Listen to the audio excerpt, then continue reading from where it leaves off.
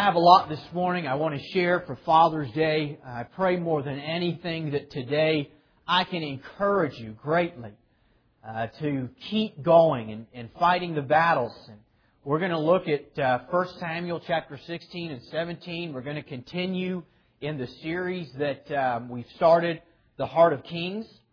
And this morning we're going to look at David and Goliath, a very familiar passage. But I want to lace into all of it just the importance of fatherhood and the importance of being the men, and for that matter, women as well, that God has called us to be. Let's open in a word of prayer. Father, we are so grateful for your sweet Spirit here this morning. God, we are so thankful, Lord, that there is nothing that you cannot do. You set the demon-possessed free. You heal the sick. You raise the dead. And God, you save the lost. And Lord, we are just so blessed to serve the one true living God. Lord, this morning I pray that you would anoint me to encourage your people. God, that you would be exalted as we're reminded how powerful our God is. How great and wonderful you are. What an honor it is to serve you. Lord, we pray that you would meet needs in this place this morning because you are still enough. Father, we pray that faith would arise in our hearts and that if there's any need in our life, God, for salvation, emotional healing, physical healing, God, just the strength to forgive those that have trespassed against us, whatever the need is of the hour this morning, Lord, would you meet that need in our lives and in our hearts? Be lifted up and exalted. In Jesus' name we pray. Amen. Well, I'm going to work all the way through chapter 16 and 17, so I don't really have a choice text this morning. We'll just get started. Last week was somewhat of a sad week when we looked at the fall of King Saul. And we're not done with Saul yet because Saul's reign still goes on for many more years. But if you remember last week, God eventually said, I'm done with Saul. And even though in 1 Samuel chapter 13 and verse 13, Samuel told Saul that had you obeyed God, your kingdom would have endured forever. Eventually Samuel had to come and pronounce judgment on King Saul and say, because you have not listened and obeyed the Lord, God has made another to take your place. A man who will be after God's own heart. And we see that happen with David in 1 Samuel 16. Look with me at verse 1. Now the Lord said to Samuel, how long will you mourn for Saul, seeing I have rejected him from reigning over Israel? Fill your horn with oil and go. I am sending you to Jesse the Bethlehemite, for I have provided myself a king among his sons. This is a really important verse for those of us who have ever felt discouraged. For those of us who have ever felt defeated. Now, I understand that Samuel is the one that was mourning. But the reason Samuel was mourning is because Saul was not. Saul should have been mourning. And while our text deals with the mourning of Samuel, you'll see the principle throughout the Word of God. That when we're truly broken over our sins and we truly come to God with an honest and a contrite heart, that God is faithful and just to forgive us our sins. And the best thing I can tell you, if you've fallen on your face, if you haven't, one day you will, we all do, don't sit around and whine about it. Man, tell God you're sorry. Get an honest heart. Make sure you're broken over your sin. Don't just sweep it under the carpet like Saul wanted to do. But here is the counsel of God. How long are you going to mourn about this thing? Get up. And go and do what God's called you to do. Don't just sulk in your failure. Don't just sulk in your defeat. Don't just feel so defeated like you failed God so bad so you don't ever want to try again. Listen, my friend, we all fail. Every one of us. Every single one of us, myself included, under the sound of my voice, we fail. We make mistakes. We have weaknesses. We get in the flesh. We do things we shouldn't do. Say things we shouldn't say. Have attitudes we shouldn't have. And when you really just blow it, don't lay and waller in your self-pity. Get up out of that thing as Basically, as God's told to Samuel, how long are you going to cry about this thing? And you know what God's basically saying? I have a plan. You know, my plan for your life is not defeated because you fell over one of the enemy's traps. My plan for my kingdom and my purpose for you and my ability to accomplish in you is not destroyed because you fell and because you got in a bad predicament. Get up and go do what God's called you to do. And so that's what God tells Samuel. And we find Samuel, he goes and he does what God tells him to do. And he comes to the house of Jesse, and Jesse brings all of his sons in, at least 7 of the 8. And none of them are who is going to be anointed king.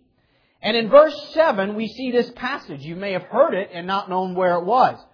Samuel was looking at Eliab and thought, oh, this is the one. He looks strong. He looks smart. Surely this guy is going to be king. But the Lord said to Samuel in verse 7, do not look at his outward appearance or at his physical stature, because I have refused him. For the Lord does not see as man does, for the man looks at the outward appearance, but the Lord looks at the heart. This is comforting to know that God doesn't look at necessarily all of our outward actions. He looks at the heart. It's important to understand that God sees through the outward actions and that He's not deceived by them either. He knows our heart. But I want to say something about this passage that I believe is very important, and a lot of times we misapply it.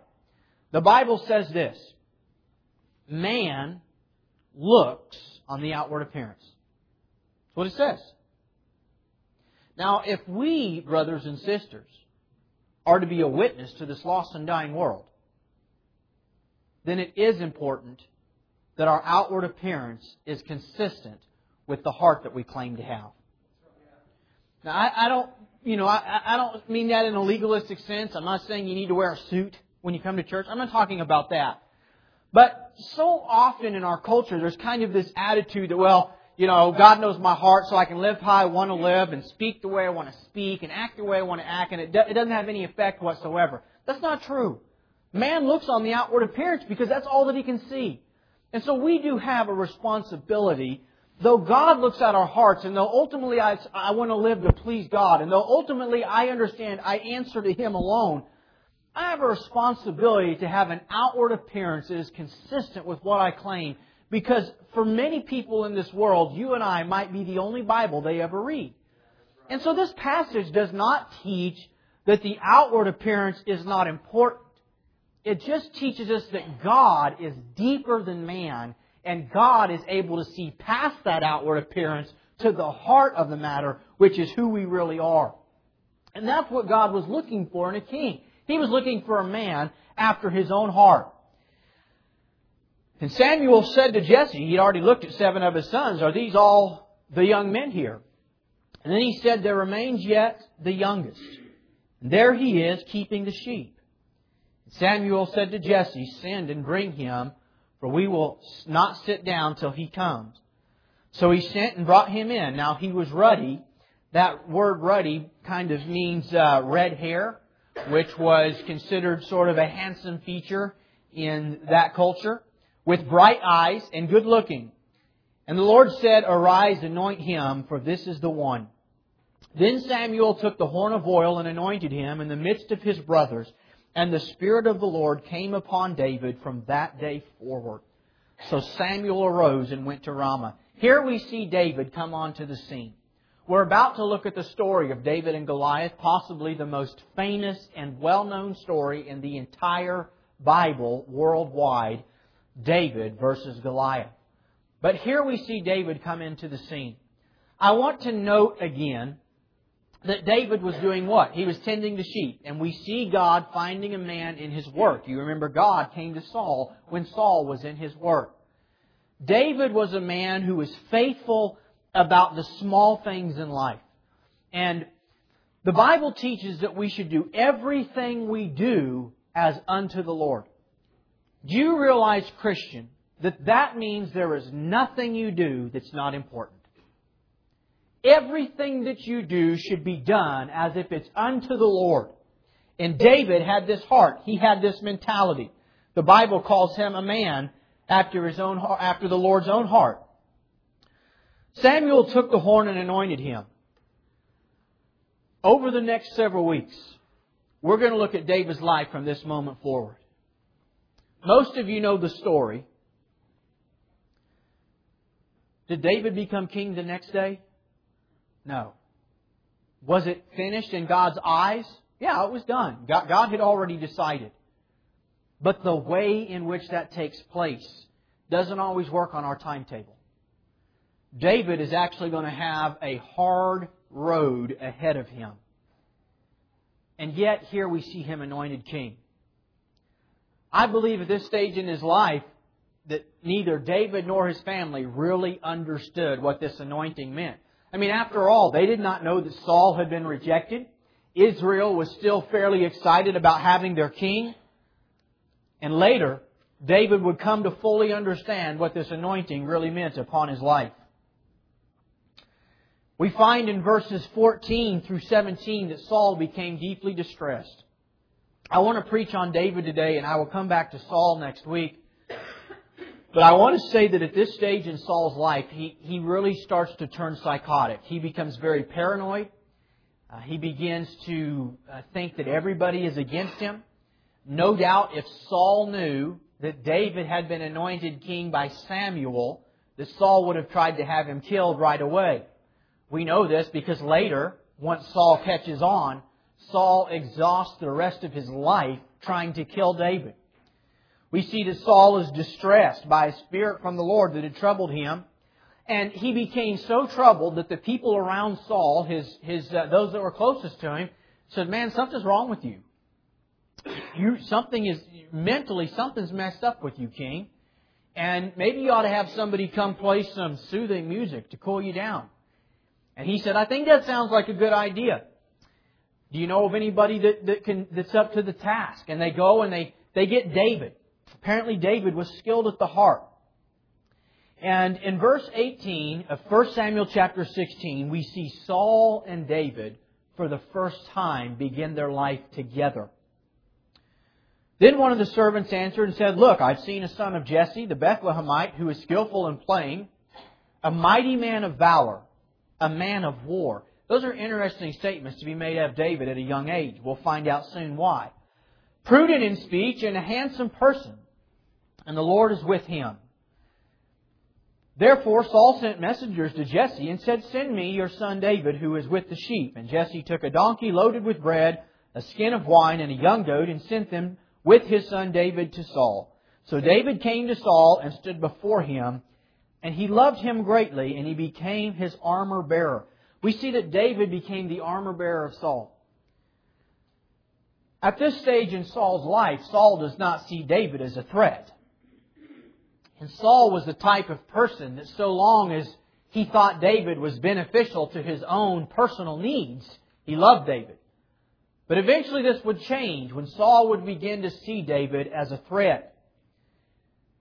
The Bible says whenever the Spirit from God was upon Saul, that troubling spirit, that David would take a harp and play it with his hand. I want you to think with me for a moment as we're studying and trying to draw the big picture of the life of Israel's first two kings. Wouldn't this be kind of an interesting place for David? I mean, David knew that Samuel had anointed him. I don't know if he fully understood the significance of what that would look like and how that would play itself out. But he did know in some ways that it could be a threat to Saul. And yet he's faithful enough to come and soothe Saul, to play the harp when the harp needs played, to be faithful in the things that God has called him to be faithful for. And I want to say this morning to you and I. We will never go wrong loving our enemies, forgiving those who spitefully use us, and blessing those who curse us. We will never go wrong doing good to anybody as if we're being good unto the Lord. You never go wrong doing that. And we see that about David. David truly was a man after God's own heart. David was a man who said, "You know what? It's not about my own self-interest. It's not about promoting myself to the kingdom. After all, I was just a sheep boy out taking care of the sheep, and Samuel called me in. If God's going to make this thing happen, God's going to make it happen. I don't have to fight. I don't have to be deceptive. I don't have to trick Saul. I don't have to find some way to further this process. I'm just going to trust God." And we see that with David. And now we enter into the story of David and Goliath. And for sake of time this morning, because I'm confident most of you know the story of David and Goliath, I just want to look at how God, in His infinite wisdom, begins to bring about His process in our lives. You know what it would look like? Everything's bad. Except for David. Put David aside. Let's just look at Israel. Right now, in 1 Samuel 17, Israel is scared like chickens. The warriors won't fight. Their king won't fight. The Philistines are taunting them. You know the devil wants to taunt us? He wants to taunt us and scare us and make us think that we can't fight, that we're weak. And they had this one giant of a man named Goliath. And Goliath would come and he would stand and he would defy the whole armies of God. And he wanted people to fight one-on-one, which is not generally a very smart idea. That's the way that the lion tries to kill the weakest. It'll get one of us off alone. We need each other. And Goliath said, I'll just fight one-on-one. Nobody wanted to fight him. Saul is sort of turning into this madman. It's already affecting his family. All the people that are closest to Saul are seeing it. Israel, the courage that Israel had. If you remember when we looked at Saul's the uprising of Saul, and you remember when they went and killed Nahash the Ammonite and said, we're going to come together and we're going to fight for what is right. Now they won't even fight one man. It would look like everything is wrong, but ultimately God is working out His will. Can I confess to you this morning, I don't fully understand the sovereignty of God and man's free will and how all that works. I just know that it is. I know that God is sovereign and that God finishes what He started. That God has a plan. I don't fully understand how Saul's kingdom would have been established forever, but yet David still was part of God's plan. I don't confess to be able to comprehend these things. All I know is they're true. And that God is sovereign. And that God will finish His plan. And that no matter how bleak a situation might look in our lives, our God is able to deliver us. One of the greatest analogies I ever saw to understand this is a chess game. And we see this divine, eternal chess game going on between the Maker of heaven and earth and Lucifer, the fallen angel that we know as Satan. And in our minds, most of us are so deceived into thinking that Satan is so powerful and that he's the master chess player and that God is on his heels just trying to find ways to maneuver so that we don't lose and that eventually in the end there's going to be one final move and God's going to win and then we're all going to be wowed. You want to know what that chess game's really like? It'd be like me playing chess with my 5-year-old. God's in control the whole time, manipulating Satan's very moves. And it might look to the onlooking world like the 5-year-old is doing well and knows what he's doing, but the master chess player is just letting the thing play it out for a time in His divine sovereignty. I think about, for example, the cross of Christ. It sure would have looked like Satan made the greatest chess move ever.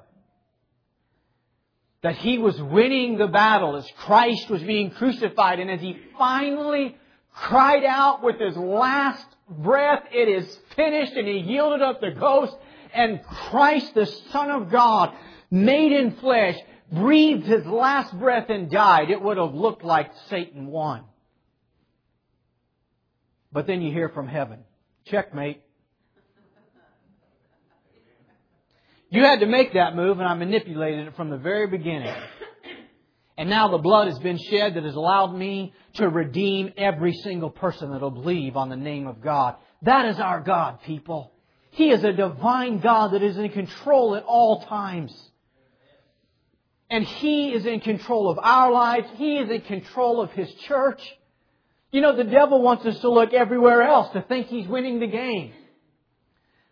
The Republicans are in control. The Democrats are in control. This man's president. That man's president. Hey, it doesn't affect God's sovereignty and God's ability to accomplish God's plan from the eternal pages of history. Our God is in control no matter who else thinks they're in control. And we see that here in the life of David and what's happening here with Goliath. This morning I want to say the story of the little guy whipping the giant does have something to do with Father's Day. And for that matter, life in general. Because all of us face giants. And I want to ask the question, how do we stand confident as we face giants in our life?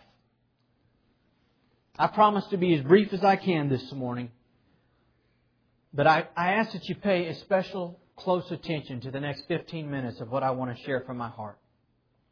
Because all of us right now, under the sound of my voice, are facing giants of some form or another in our own personal lives. And the giant that I'm facing might be different from the giant that you're facing. We have giants, as a ministry that we face together. And I want to ask the question, how do you stand confident in the face of giants? How do you be that David, that young lad that's got enough courage to say, give me a stone and a sling and let me at him? Because what we find is that most of the time we're afraid to face the giants. Most of the time we're like the rest of the crowd and we all come together and nobody really wants to go out and face that giant. And it's really because we're afraid of failure.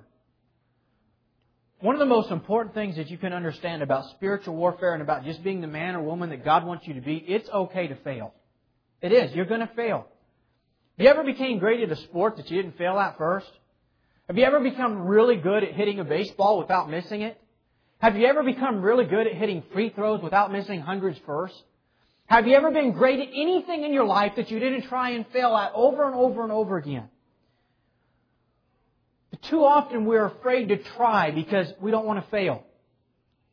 This morning I can guarantee one way to never, ever, ever lose a battle to the giants in your life. Guaranteed. And that is to stay on the other side of the river and refuse to fight. But there's no honor in that. We have to be willing to look the giants in our lives straight in the eyes and say, I come in the name of the Lord, and God is going to give me the strength to overcome this thing. So how do we stand confident? All of us face giants. Every family does. Even the family of faith faces giants. The church struggles in a world of giants. So how do we stand confident in them? The first thing that we have to understand is that David's confidence was in the Lord. In verse 45, David said to the Philistine, you come to me with a sword, with a spear, with a javelin, but I come to you in the name of the Lord of hosts, the God of the armies of Israel. Listen, I don't know what anybody's facing this morning, what you're going through, but I know this. If you are a blood-bought, born-again child of God, your God is the God of the host of heavens. He is the Lord of lords. He is the King of kings. He has the power through which when His name is spoken, every knee will bow, every tongue will confess. You, my friend, are on the right side. And what you've got to remember, if you're going to face the giants in your life, you've got to remember that it's not your strength you've got to trust in. It's not the strength of the enemy you need to be afraid of. You need to keep your focus on the fact that you belong to God Almighty. He has a plan for your life. He is able to accomplish His plan. His strength has been imputed to you. The life of Christ has been given to you. And I'm telling you this morning, I believe with all of my heart that God Himself, in His divine sovereignty, sets up these giants so that He can make His children look big, so that He can make His children look great and mighty through His power, so that ultimately His name is glorified. All of us like to defeat the giant, don't we? Everybody likes to be on the winning team. When you're in the Super Bowl, everybody wants to be on the field. But if you're going to get to the Super Bowl, you're going to have to show up to the mini camps, and you're going to have to show up to practice, and you're going to have to work hard, and you're going to have to do everything else to get there.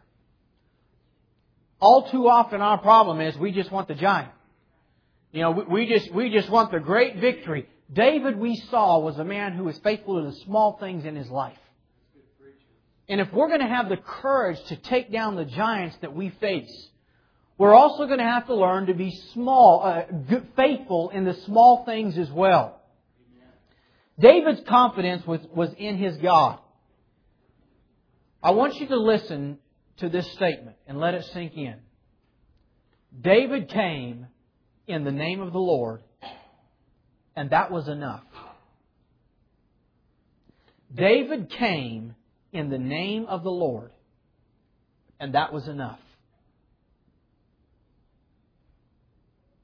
They sang it this morning. Jesus is enough. He is all that I need. You know what we need to understand, church? Our God is enough.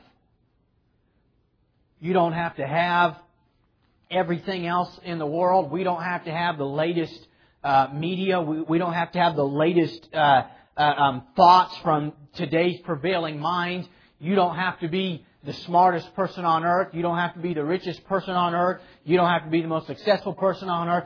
All that you need to have is the Lord Jesus Christ on your side. And that is enough to take down the giants in your life. Now, what are some of the giants that we face? I was thinking personally about Father's Day. The word father deals with a parent. Can I be honest? Parenting in today's society is somewhat of a giant. I mean, listen, I feel like I'm a pretty good dad. But when I'm walking around Walmart and my kids are misbehaving and I'm wanting to do something about it, I'm looking around for video. You know? You get SRS called on you for tapping your kid on the hand. Physical abuse. And we have all of these voices, you know. I mean, it's never ending. It started with Dr. Spock, you know, don't ever discipline in any negative form whatsoever, only positive. And I'm not here this morning trying to tell you how to parent. I'm just saying there's so many voices about parenting, it can kind of be overwhelming to try to parent in public. You know, what do they think about how I parent? What do they think about how I parent? And it can kind of, it's this giant. And then ultimately, if you're a Christian, deep in your heart, you just want to do it the best that God wants you to do it. I mean, that's really all you're concerned about. How do I do that if, you know, my neighbors think this is wrong, or they think here's how I should do it, or the pastor thinks I should do it this way or that way. And it can be this kind of intimidating giant. You know the best advice I can give you this morning about parenting? Seek God. Listen to God. Model God in front of your children. That's the best advice I can give you. I'm not here to say that every single parenting book in the world has no value, but listen, you'll read through 40 of them before you find 3 of them that actually help. You know, seek God. Trust God with it. And do what you do. As David said, I come in the name of the Lord. And I'm just going to trust God with being a parent. Being a parent can be a scary thing. I don't want to fail my kids. Especially in our modern day culture where we're competing with media, we're competing with video games, we're competing with movies, we're competing with, you know, the general public perception of what a good life looks like, and we can be so overwhelmed. And that fear of, am I going to fail as a parent, can be quite a giant. Know this, God gives us the strength to do what God calls us to do. And if ever was there a day and age where men, we just need to stand up and lead, and we need to stand up and be men of integrity and righteousness and live and model lives that are consistent with the gospel to our children, it's today. It is. You know, children need boundaries. They need to know they're safe. They need to know that they're loved. They need to know the Word of God. They need to be taught the Word of God. Our culture, in large part, has become a fatherless one. Many fathers aren't around at all. And then a lot of fathers are home, but they're not really there. I've been guilty of that myself, if I'm honest with you this morning.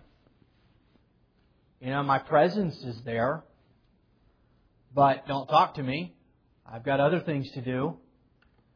I'm busy with more significant things, like watching ESPN. It'll be over in an hour, and then you can discuss matters with me. We have to be careful not to think that the presence of the Father alone is enough. Kids do need quantity time. I've been told it's all about quality, not quantity. Well, that's not true. It's about both.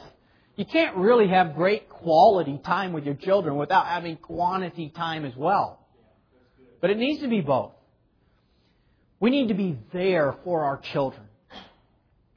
You, Dad, are the most influential figure in your child's life. And then after you, Dad, the mother is the most influential figure in a child's life. Parents. Proverbs 22 and verse 6 says to train up a child in the way of the Lord, and when he's old, he will not depart from it. You know that most important word in that verse. You want to pull that up? Proverbs 22:6. The most important word in that verse is the word train. Train. Train. It's not tell a child. It's not drop them off at church so someone else can tell them. It's not make sure they can answer their Bible questions. Train. You ever been trained to do anything? Most of you that have jobs, you went through a training period. If you went through a training period, your boss didn't hand you a manual. 5 minutes into the job, give it to you and say, go do it. No. Your boss said, follow me. Watch me. Here's what we do. Here's how this works. Here's how these things go together. And you're going to kind of have to figure out how to do it on your own, and you're going to come up with your own system. But here's how we do it. And you train the person. The word train comes along with, I'm going to show you. I'm not just going to tell you, but I'm going to tell you and show you. I'm going to model it for you so you can look at it, understand it, perceive it, and then I'm going to help you do it yourself. And ultimately, one day, the goal is that I'm able to step away entirely and you can function being the man or woman of God you're supposed to be. Now, that's what training your child is. I have seen people hold to this verse, and I don't mean to be mean-spirited this morning, but they were really poor trainers. And think that just because they brought their children to church all their life, that they can claim this verse and that when their children are old, they're not going to depart from the faith. That word train is very significant. Can I say this morning, fathers, we have a responsibility to train our families. Remember what I said earlier, that man looks on the outward appearance. What do our children see when they look at us? They should see Christ. They should see a man or a woman that is working to be selfless, that is living a life to serve others, that is living a life that ultimately is for the purpose of glorifying God and bringing people into the kingdom. And I need to be able to have conversations with my children about, here's how this works, here's what it looks like. You know, from a very early age, I was early, about 4. At about 4 years old, I began discussing really deep things with my children about death, life after death, about how to be saved. I have no doubt that's why all 3 of my children so far to date made a personal commitment to ask for forgiveness and repent of their sins at the age of 5. You know, our kids are smart. Honestly, they're smarter than we probably give them credit for. I'm reminded of the young feller that came in the butcher shop or the barber shop, and the barber was cutting hair, and he said to the guy he's cutting his hair, he said, "This is one of the dumbest kids you will ever meet." And that guy getting his hair cut said, "He is." He said, "Oh yeah, watch this." He said, "Come here, little guy." And he held out 2 quarters and a $1 bill. And he said, "Do you want 2 quarters or $1? The kid thought about it, took those 2 quarters, and walked out. And that barber said to that man getting his haircut, "I told you that kid's dumb." Well, the man got his haircut, stepped out the door to go to his car, and saw the kid over there getting a soda with his 50 cents. So he went over and he said, "Son, can I ask you a question? Why'd you take those 2 quarters instead of that $1? He said, "Well, sir, the day I take the $1, this game stops."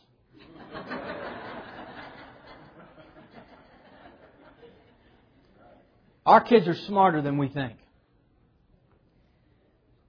They know that if we don't live a life consistent with what we tell them, that if we're just telling them, you need to serve God, be honest, don't lie, help others, be forgiving, be selfless. But then they watch our lives and they see that we don't listen to that and that we don't take our own advice. They see through that and they learn more from what they see and what they're trained than simply what they're told. And I believe personally that David had a dad that taught him to trust in God. And that when everybody else was afraid, courage came over David and said, "You know what? Who is this Philistine that's defying God's armies?" I remember all the stories my dad told me.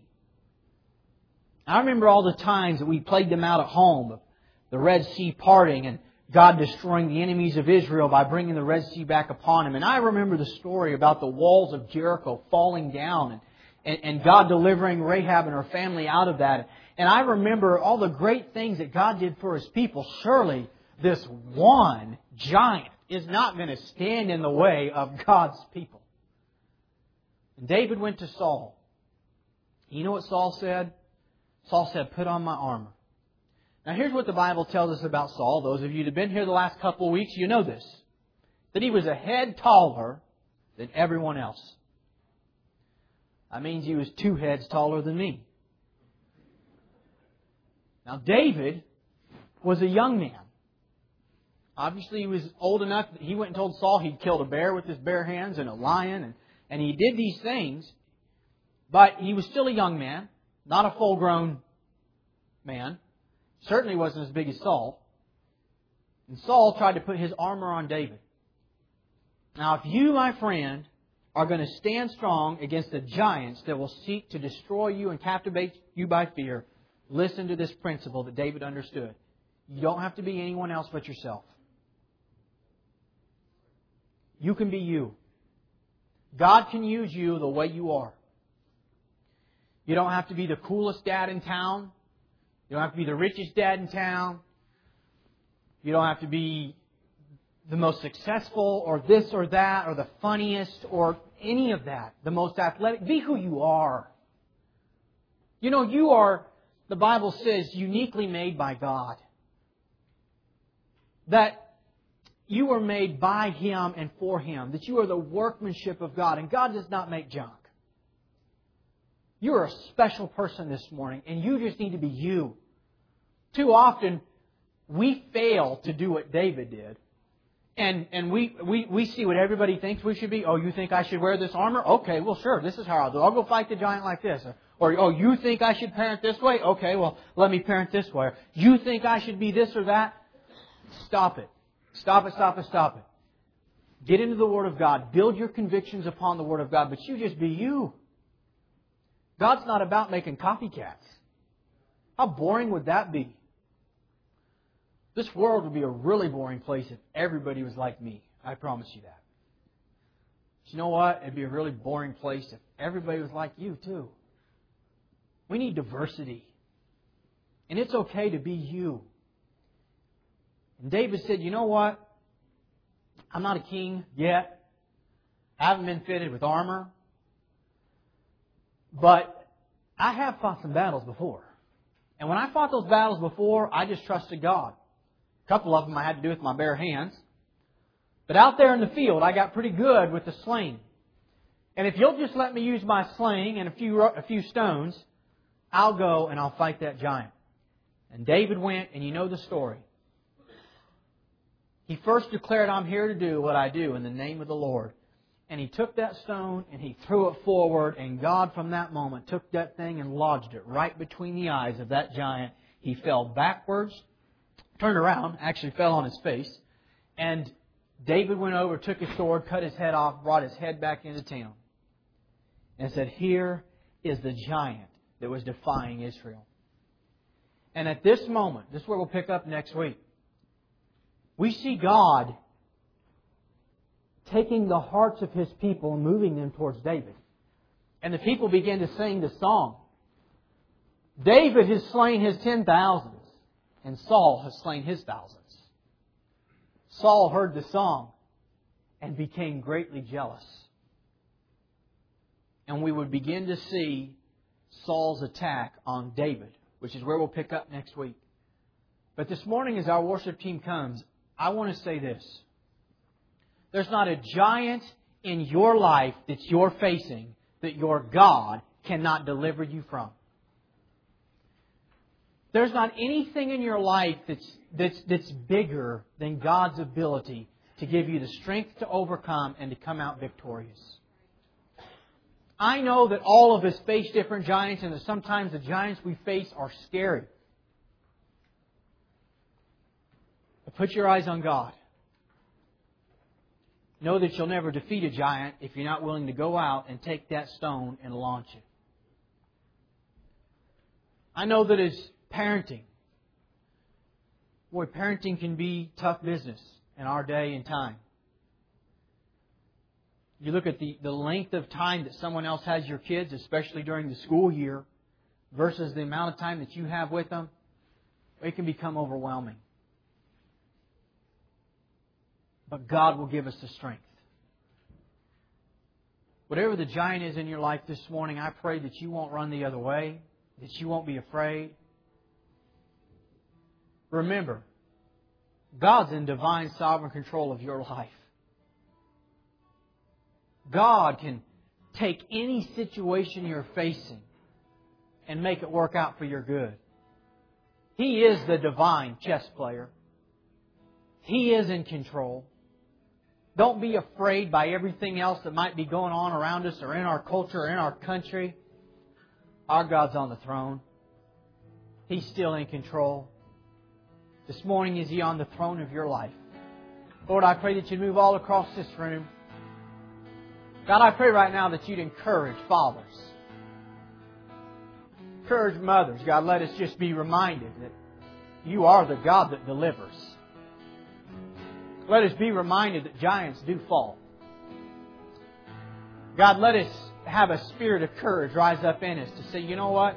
We're going to make a difference in this culture. We're going to make a difference in our world. We're not going to sit on the sidelines and be afraid of what's going to happen when we stand up for God. We're going to be men and women of integrity, of humble service, but who are willing to stand up to the giants that try to stop the work of God in our lives, in our church, in our communities, in our workplaces. Lord, move all across this room in Jesus' name. So you thought you had to keep this up, all the world